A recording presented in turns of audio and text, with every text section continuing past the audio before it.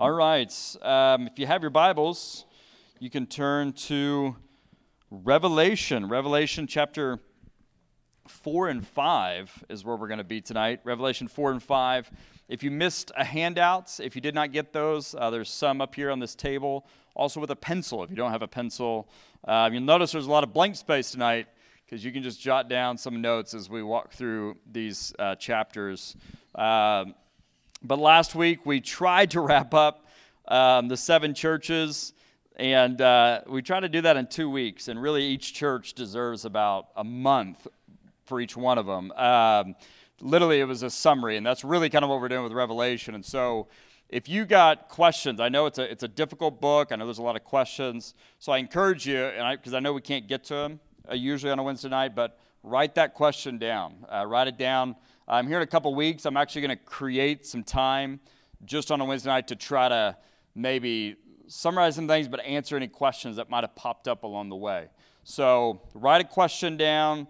You can give it to me afterwards, or bring it during a week, or on a Sunday leave it or something, and I'll get to those questions. And so, but last week we wrapped up kind of looking at that sevenfold formula that is present within each of the 7 churches, and you can see those 7 items there on your handouts. You have, number 1, the recipient. So each letter is addressed to an audience.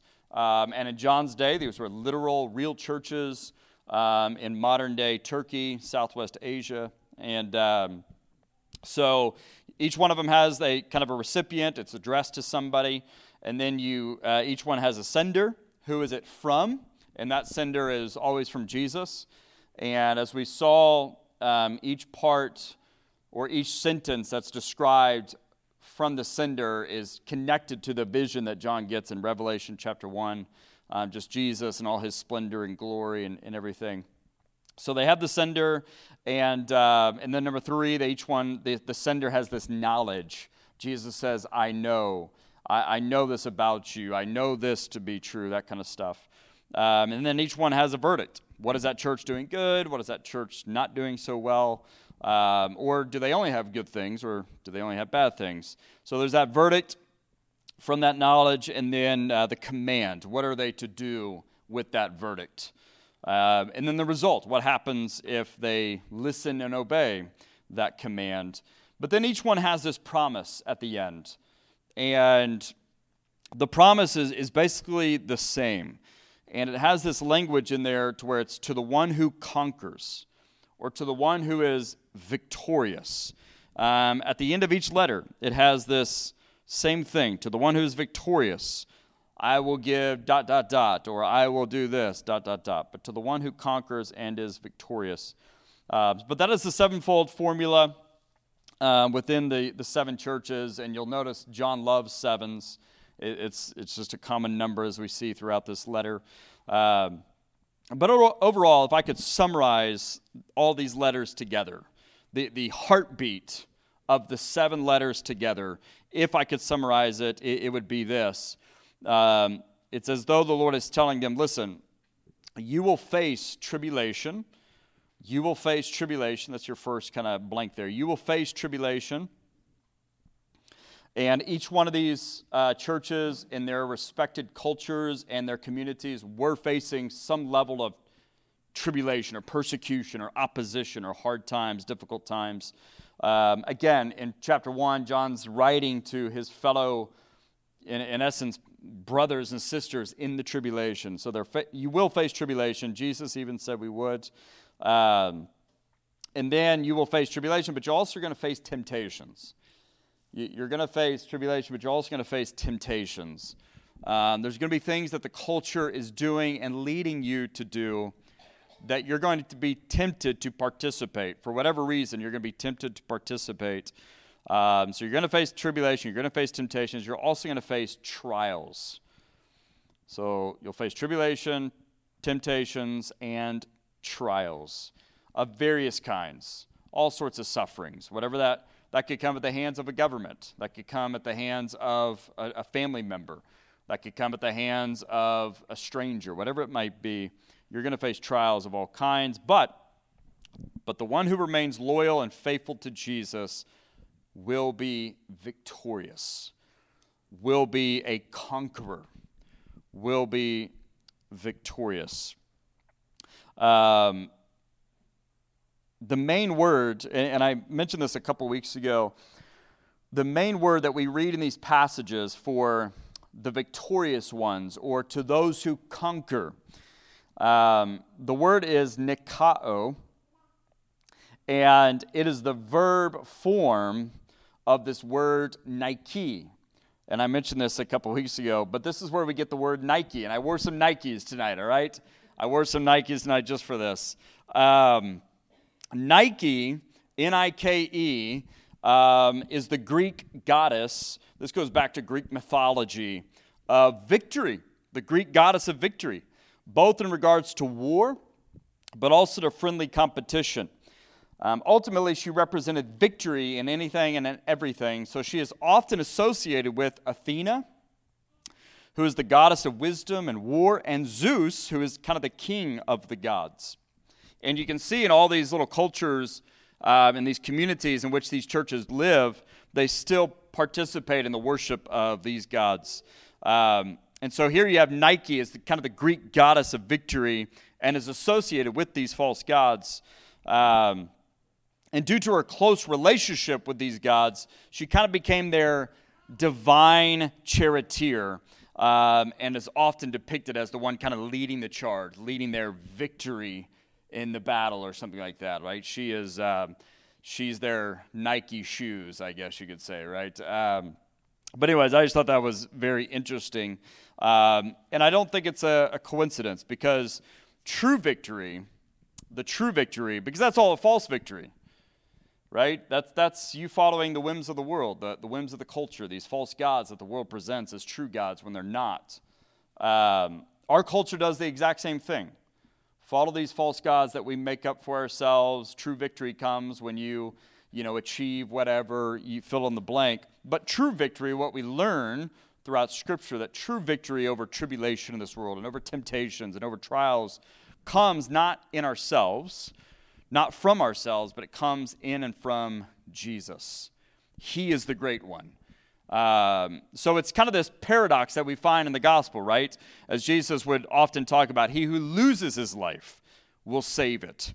He who tries to save it will lose it, right? Those who lay down their lives, those who deny self and pick up their cross and come follow him, who are one with him and united with him in death, so to speak, as Paul would kind of use that language. They are the ones that would actually experience true victory, not a false victory that the world presents to us and that Greek and Roman culture was presenting to their people, but true victory.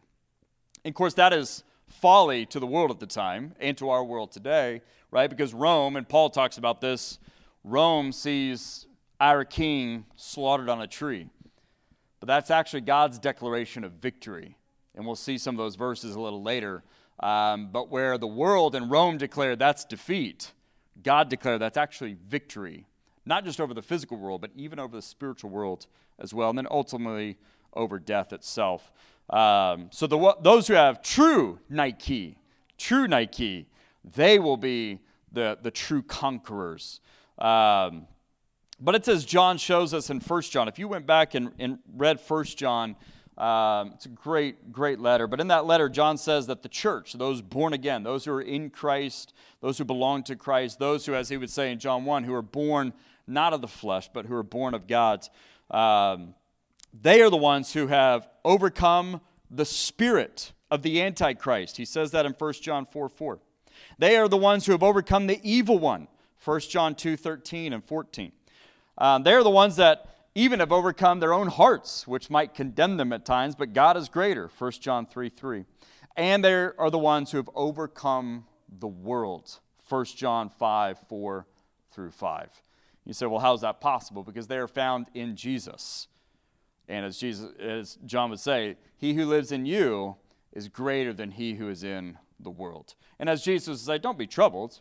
Kind of take heart, the fact that he has overcome the world. Even though you're going to face all these things in this life. So, those with Jesus and in Jesus will dwell in the house of the Lord forever. They are the victors. They are the conquerors. They will partake in the new creation that we'll see at the end of Revelation. They are the ones who will reign with Christ and live with Christ and walk with Christ. And so these are promises, really, that you see throughout Jesus' teaching, throughout his apostles' teachings. Eternal life, reigning with him, light and goodness and joy and peace and so on. And again, these promises are reinforced in and through these letters to the 7 churches. They're reinforced.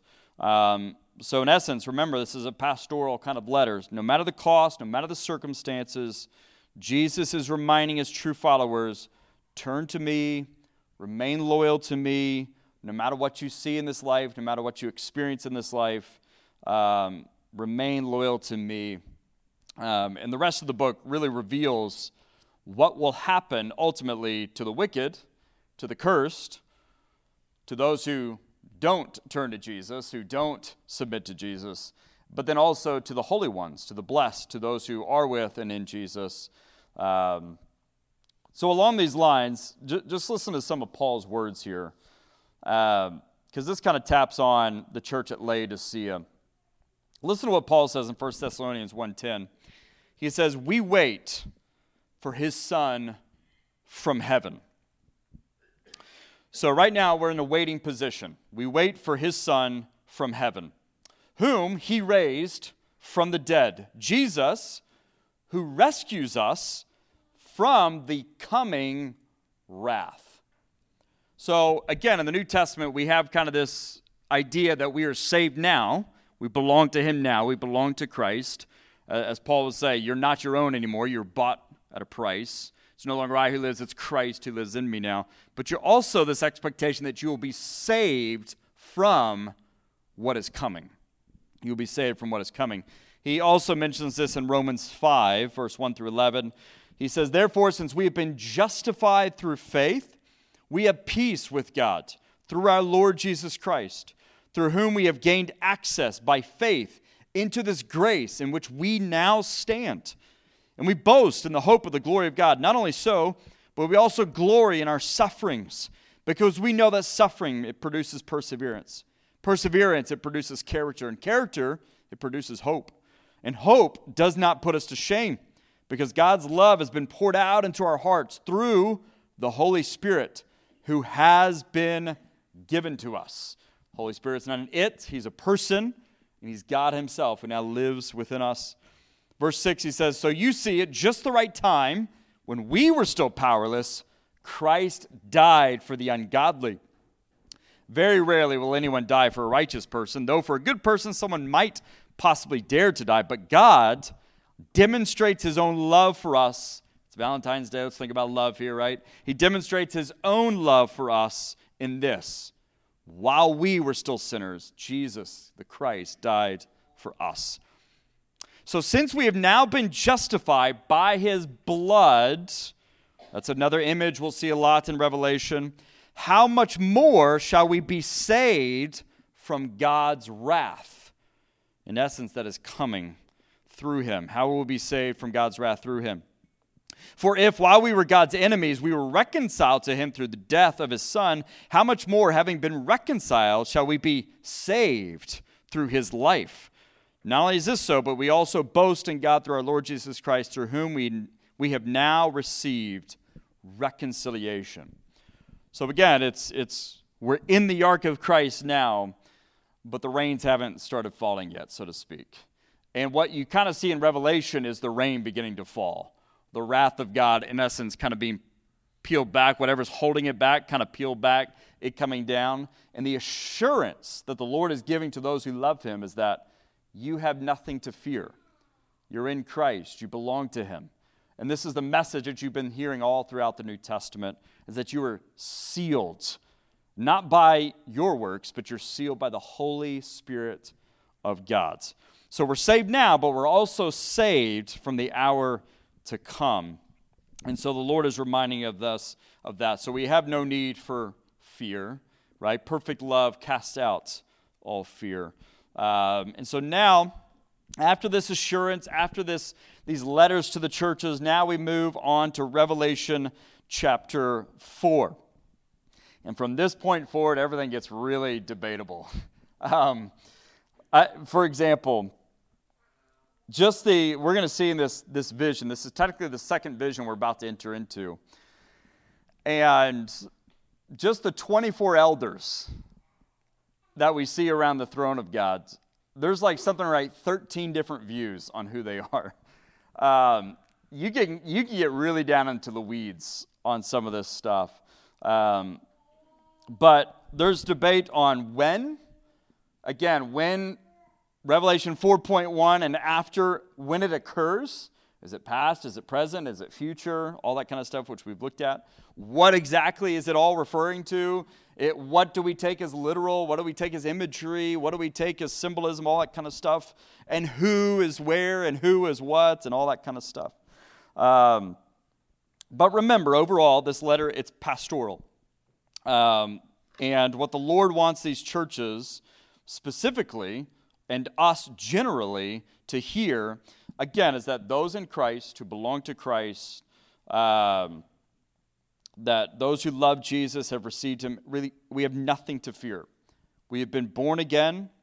As Paul says in Ephesians 5:8, we no longer belong to darkness. There's no condemnation for those in Christ Jesus. We see that in Romans 8.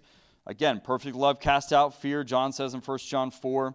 And we anticipate and expect, regardless of what is to unfold in our current life or what is to unfold here in the coming days and years, we anticipate and expect to be welcomed into his presence as rightful, redeemed sons and daughters, justified by his blood, and not to be cast out of his presence.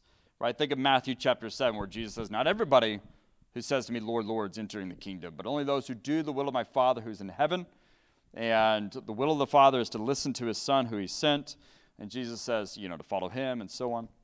But he says those who, he said, many people say, well, Lord, Lord, do we not prophesy in your name? And in your name do we not cast out demons? And in your name do we not do many wonderful works? He says, then I'll confess unto them, I never knew you. Depart from me. But for those who do know him, he will welcome you in as a son or daughter to live happily ever after, if you will. So, overall, these visions that we'll be walking through here from on out at Revelation 4 and beyond,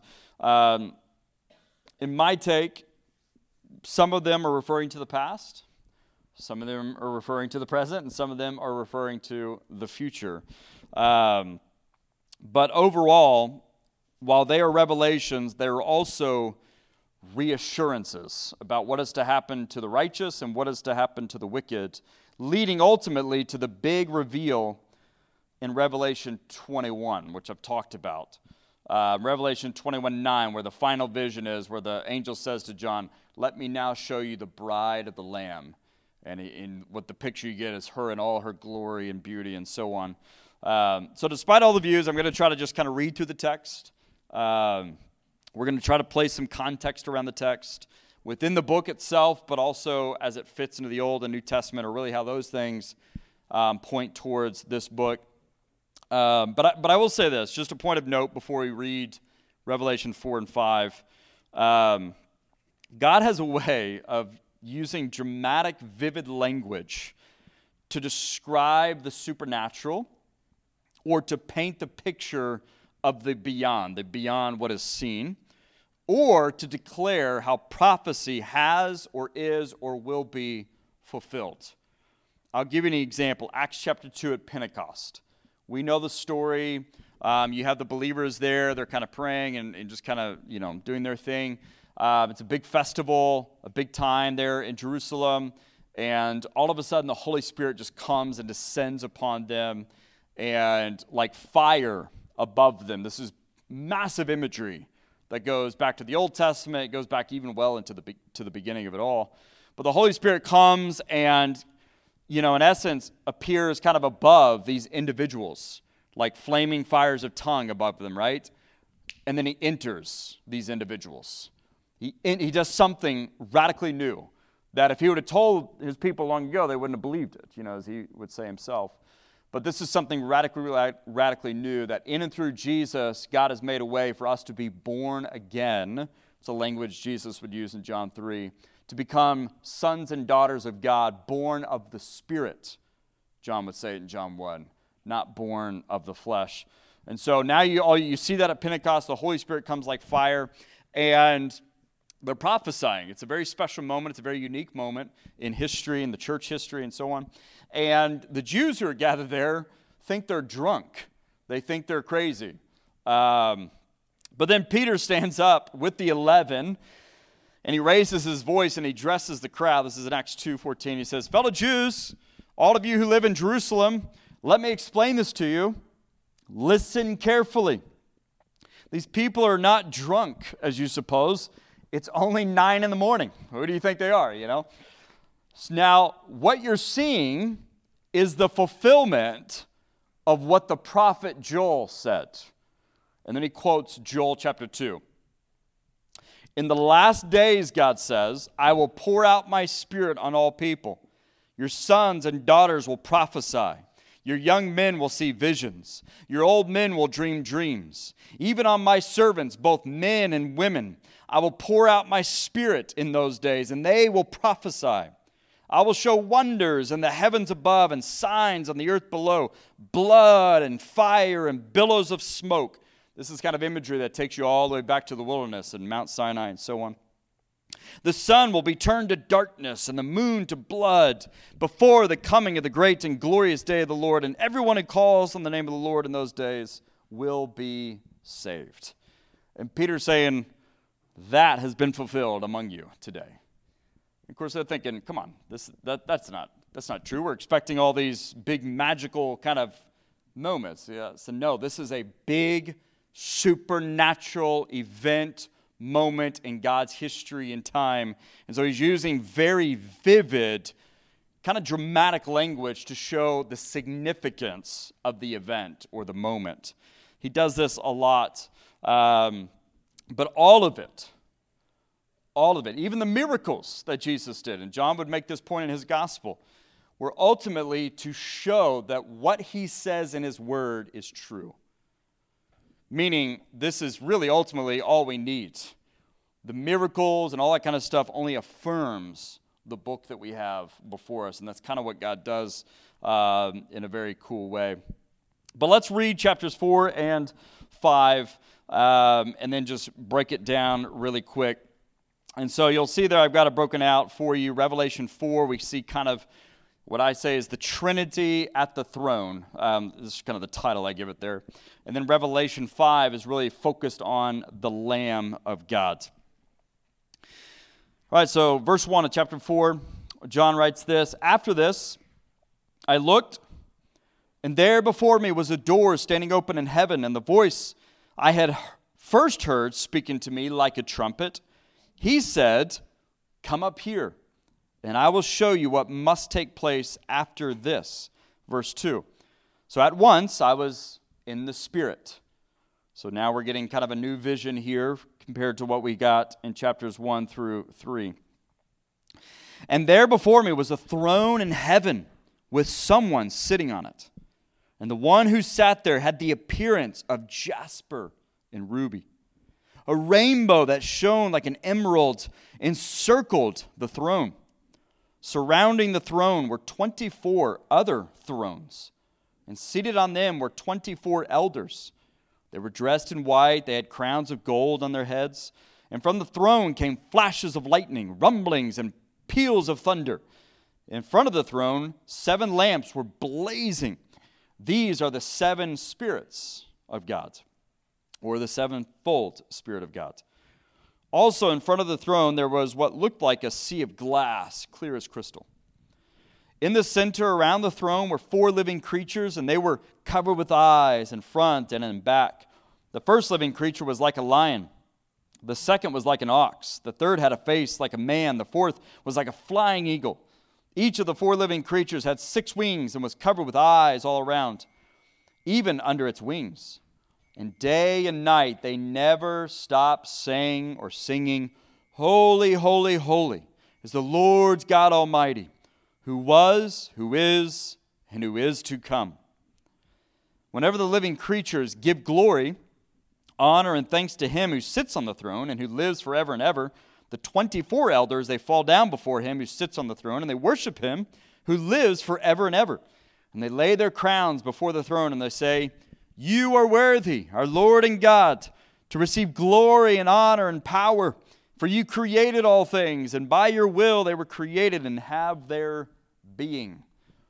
So you'll notice in these two chapters, there's 5 total hymns. We've just covered our second one. That one sung by the elders, the first one by those 4 beasts. Now we go into chapter 5. This is all part of the same vision. Then I saw in the right hand of him who sat on the throne a scroll with writing on both sides and sealed with 7 seals. And I saw a mighty angel proclaiming in a loud voice, "Who is worthy to break the seals and open the scroll?" But no one in heaven or on earth or under the earth could open the scroll or even look inside it. So I wept, and I wept, because no one was found who was worthy to open the scroll or to look inside. But then one of the elders said to me, "Don't weep. Behold, see, the Lion of the tribe of Judah, the Root of David. He has triumphed. He is able to open the scroll and its 7 seals." And then I saw a lamb, looking as if it had been slain, standing at the center of the throne, encircled by the 4 living creatures and the elders. And the Lamb had 7 horns and 7 eyes, which are the 7 spirits of God sent out into all the earth. He went and took the scroll from the right hand of him who sat on the throne.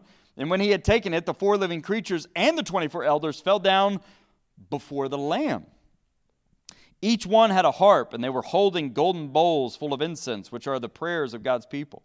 And they sang a new song, saying, "You are worthy to take the scroll and to open its seals, because you were slain, and with your blood you purchased for God persons or people from every tribe and language and people and nation.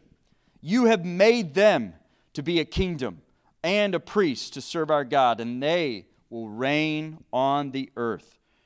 And then I looked, and I heard the voice of many angels, numbering thousands upon thousands, and 10,000 times 10,000.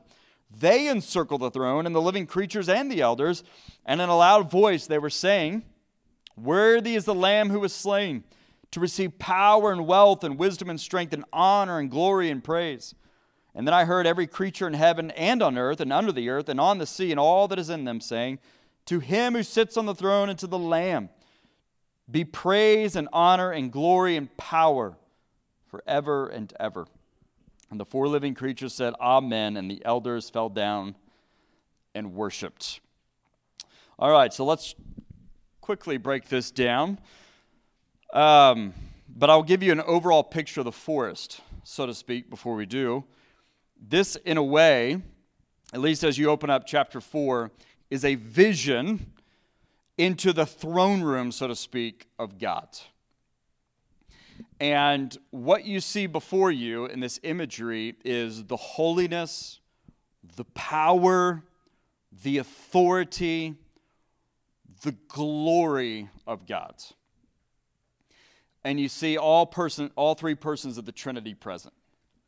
Again, what you see all throughout Revelation, just like you see all throughout Scripture, is God the Father, God the Son, and God the Holy Spirit working in creation, working in redemption and salvation, and now working in new creation. And so how do I know? Well, first off, John sees the one sitting on the throne. This is the Father. But who's the one who calls to him first? Well, it's the same voice that he had first heard speaking to him like a trumpet. And so you got to go all the way back to chapter 1. And where we find in verse 10, "On the Lord's day I was in the Spirit, and I heard behind me a loud voice like a trumpet, which said," write on the scroll these things, and so on and so forth. And what we find out in that first vision is that the one speaking to him is Jesus. And so you have Jesus here leading John into the throne room of God. You have the Father there. And then again, what we have is the 7-fold Spirit before the throne. The same Spirit who is sent out into all the earth. This is language we see going back to John 14, 15, 16. Remember, in John's gospel, Jesus, before he left, talks about sending us a helper. right? A helper who would go out into the world and bring conviction and so on. So what do you see? You see the Trinity at work there, but you also see kind of a heavenly council. You see a heavenly council.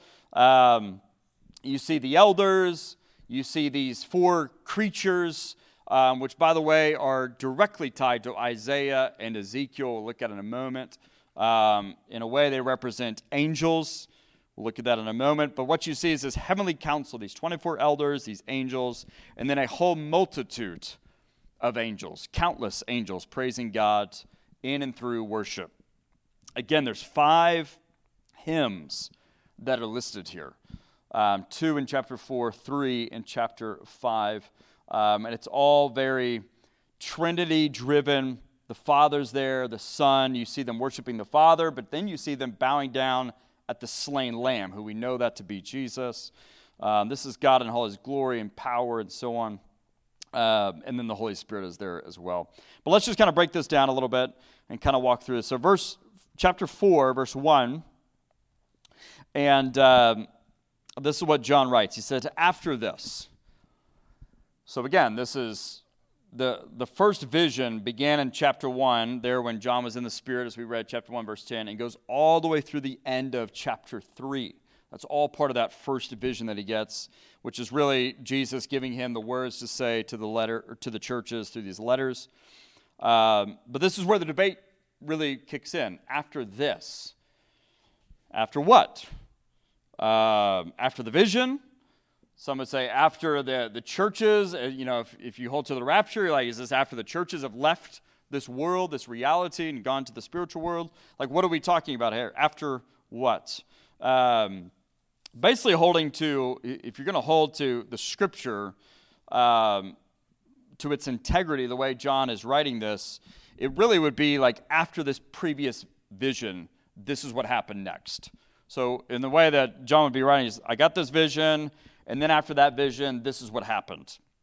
That's really all he's saying by that this. Now, Jesus is going to say another this in just a moment, but as far as John's this, it really just holds to really just carries that idea of after that first vision, this is what happened next. And so then he says, I looked and behold, there was a door standing open in heaven. As it was like a curtain was opened back, and I was able to go from the physical world into the heavenly spiritual world. This is a weird kind of moment. This is like transfiguration weird, where the curtain is being peeled back a little bit. This is like Balaam's donkey kind of weird, where Balaam sees the messenger of God there on the road and starts acting weird, if you remember that scene. This is some weird stuff. And so this door is opened up. He's in the Spirit, and now he is in the presence of God. Just don't miss that. He is now in the presence of the holy, holy, holy God, the creator of all things, who was, who is to come. And again, he says, the first voice, which I had heard speaking to me like a trumpet. Again, that goes back to chapter 1, verse 10. That voice belongs to Jesus, and Jesus says, come up here, and I'm going to show you what must take place after this. Now, this is kind of a little different kind of this. This is where you could say that what Jesus is alluding to here is after these events that we've talked about with the 7 churches, now let's talk about what's about to happen. And this goes back to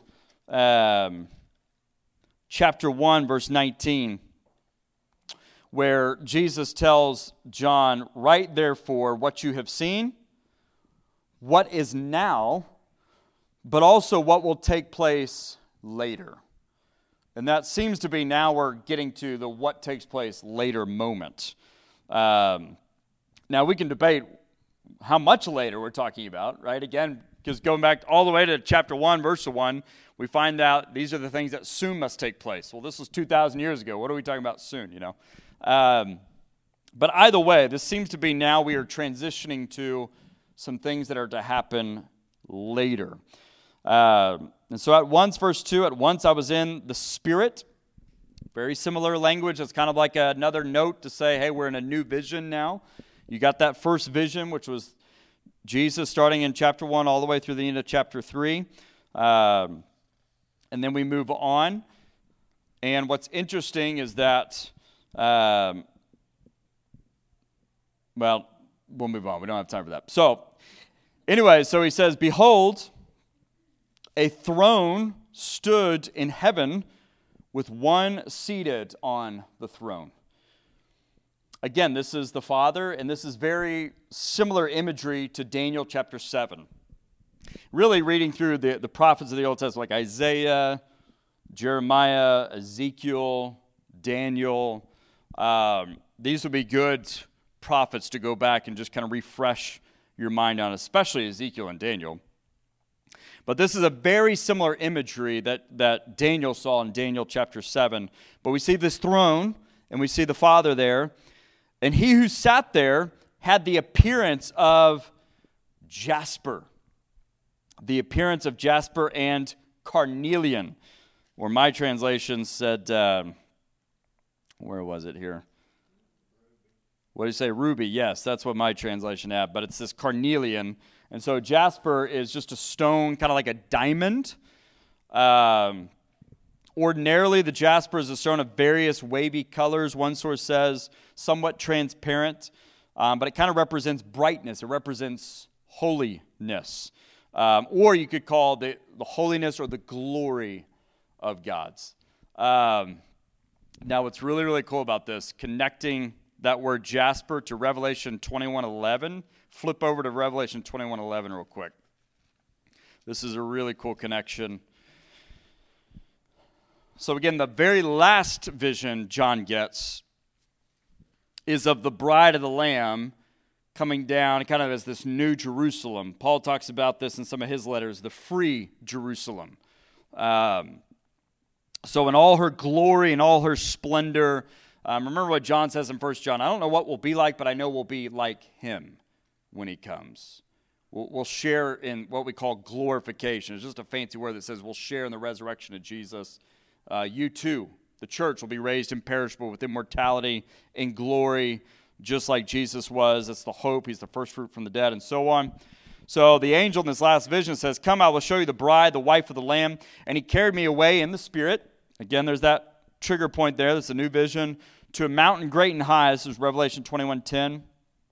And he showed me the holy city, Jerusalem, coming down out of heaven from God. And it shone with the glory of God. And it's brilliant. So we're talking about the New Jerusalem, which the angel says is the bride of the Lamb, who is the church. Its brilliance was like that of a very precious jewel like jasper. And there's that imagery again of jasper. So, again, don't miss this, because John wants you to pick up on something, or at least the Lord does. I think John knows it too. Because if you go all the way back to John chapter 1, his big introduction to his gospel, he says, the Word became flesh and made his dwelling among us, and we have seen his glory. Remember, Moses wanted to see the glory of God's. If you look upon Jesus, you've seen the glory of God. As Jesus says, if you've seen me, you've seen the Father. The glory of the one and only Son, who came from the Father, full of grace and of truth. And those who received him, he gave the right to be what? Born again, he says earlier on. To all who did receive him, to those who believed in his name, he gave the right to become children of God. Image bearers of Jesus, in essence. Brothers and sisters, sons and daughters of God. Children born not of natural descent, nor of human decision or a husband's will, but who are born of God. So you as his children, we don't know what you'll look like, but we know on that revealing day, as we see in Revelation 21, you in a way will look like him in all his splendor and glory. That's imagery that John wants you to see and hold on to. So now you're seeing the glory of God here in Revelation 4 at the throne, that jasper. But also you see that ruby, or that carnelian. And some people think this represents kind of the fiery red of like anger almost that comes with his justice, kind of executing his fiery wrath, right? Remember, Peter foresees kind of fire coming in the same way the flood came, right? God made the promise that he wouldn't flood the earth like he did, but he didn't say he wouldn't bring fire on the earth. He would bring judgment on wickedness and so on and so forth. So some think it's referring to that, or some think it's referring to kind of the blood that purifies us and brings us purity, especially connecting with the image in chapter 5. Either way, they have this imagery. It's purity, it's his holiness, it's his glory. And around the throne was a rainbow that had the appearance of an emerald. And this is not like a half circle that we see with the rainbow. It's a full encircled thing. It's kind of like completeness or wholeness or beauty, brilliance. Some people think it represents power and his promises and potentially, again, his judgment. Because the rainbow, or literally the bow, was put in the kind of like a kind of a warrior's bow, is the original language there with the rainbow, was put in the sky as kind of a reminder of his judgment on sin, but also his mercy and grace offered to those who love him, or you might say who have the blood of Christ upon them. So anyways, he sees this vision here. It's this beautiful imagery. And then around the throne were 24 thrones, and seated on the thrones were 24 elders, clothed in white garments with golden crowns on their heads. I told you there's like 13 different views on who these elders are. Some would say it's the 12 apostles, and kind of like maybe the 12 patriarchs of the tribes of Israel kind of together, or it's a combo of apostles and prophets and so on. Some people think they actually represent just the church in general. This number 12 is a very unique, kind of special number for God and kind of represents kind of governance or oversight. And there is clearly this imagery and language that we will reign with him. You have that at the end of Revelation, that we will reign with him. And so it's, and they talk about the white garments just being purity, and these golden crowns representing just kind of victory again, kind of that language of the conquerors, the victors. But going along with that idea, because even if it's apostles or the church, think, for example, Ephesians chapter 2. Ephesians chapter 2, listen to what Paul says. Because of his great love for us, God, who is rich in mercy, he made us alive with Christ. So he's addressing believers here. He says, he's made us alive with Christ even when we were dead in transgressions or trespasses. It's by grace you have been saved. And God raised us up with Christ and seated us with him in the heavenly realms in Christ, in order that in the coming ages he might show the incomparable riches of his grace expressed in his kindness to us in Christ Jesus. So again, it's we have been born again. It's no longer we who lives, it's Christ who lives in us. Paul would say we are no longer our own, as Paul would also argue elsewhere, the old has gone, the new has come. You're a new creation in Christ. And so even as Jesus talked about this in giving you the Holy Spirit, he says, just as I am the Father is in me, so you also will be in me, and I in you. It's incredible language that he's using. And then Paul is just reinforcing that the fact that if you're in Christ, you are literally seated with him in victory right now. This is why you have nothing to fear, even death itself, right? Because as Jesus told Mary, Martha, though you believe in, or those who believe in me, though they die, yet shall they live. They'll never die. You stand in victory. Even though you await glorification, right now you are seated with him. And so some people think this is either referring to the church in this present moment as seated with him, or it's a foreshadow of what the church will be in his presence in all their glory. Or others think it's just the apostles and so on. Either way, it's this council is there before God's.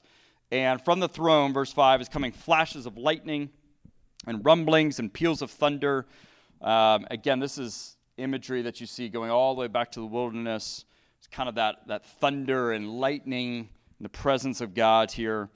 And then burning before the throne, we're burning 7 torches of fire, which are the 7 spirits of God, or the sevenfold Spirit of God. We see this already in chapter 1. You see that Trinity presentation where John says, "Grace and peace to you from him who is and was and who is to come, and from the 7 spirits," or the sevenfold spirits, "before his throne." So that's chapter 1, verse 4. Now John has seen that before him. He's seen a visual of that now. But then he says in verse 5 of chapter 1, "and from Jesus Christ." So again, you see the Father, Son, and Holy Spirit there, and now he's seeing it before the throne. He's seeing the Holy Spirit, the Son is there, the Father is there, and around the throne, on each side of the throne, are these 4 living creatures. Again, you can go back and read like Isaiah 6 and Ezekiel 1 and 10. Many people believe these to be the cherubim and seraphim. It's kind of 2 different categories of angels we don't have time to go into.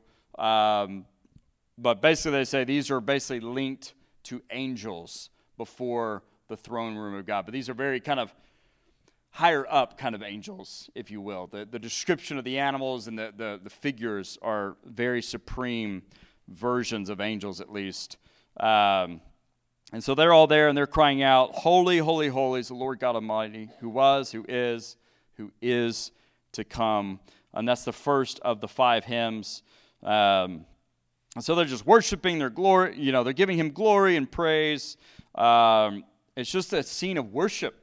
It's almost a scene of like a church service. Worshiping Father, Son, Holy Spirit. God himself for all that he has done, for all that he is doing, for all that he will do.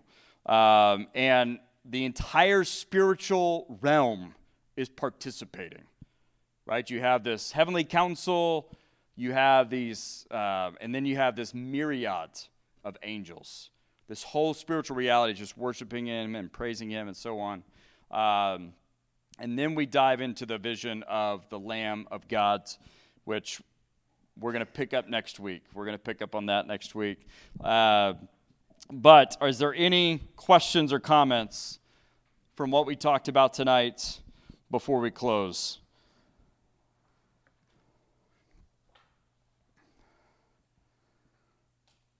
There's a lot there. So again, as you're coming across questions, write them down, get those in. I'll try to answer those. But we will pick up on reading through about the Lamb here in chapter 5 and continue on next week. But let me close this in prayer, and then after that we'll be dismissed. Father, we thank you. We love you. Father, help us just to step back and continually consider who you are, your glory, your power, your authority, and the fact that in and through Jesus, his life, ultimately his death and resurrection, you have victory over every power, over every authority, seen or unseen, even over death itself. And we thank you that in Christ we belong to you, that we have been born again, that we are a new creation in Christ. And while we see dimly right now, we thank you for what we look forward to in the future of sharing in the glory of Christ and being with you forever and ever in a new world that you have in store for those who love you. But Father, we pray for those who have rejected you. We pray for repentance and salvation. We pray that they would turn to you and have a new life in you.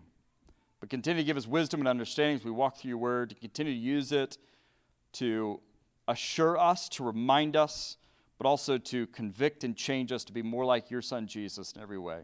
To your glory and praise. In Jesus' name I pray. Amen. All right, thank y'all. We'll see y'all later.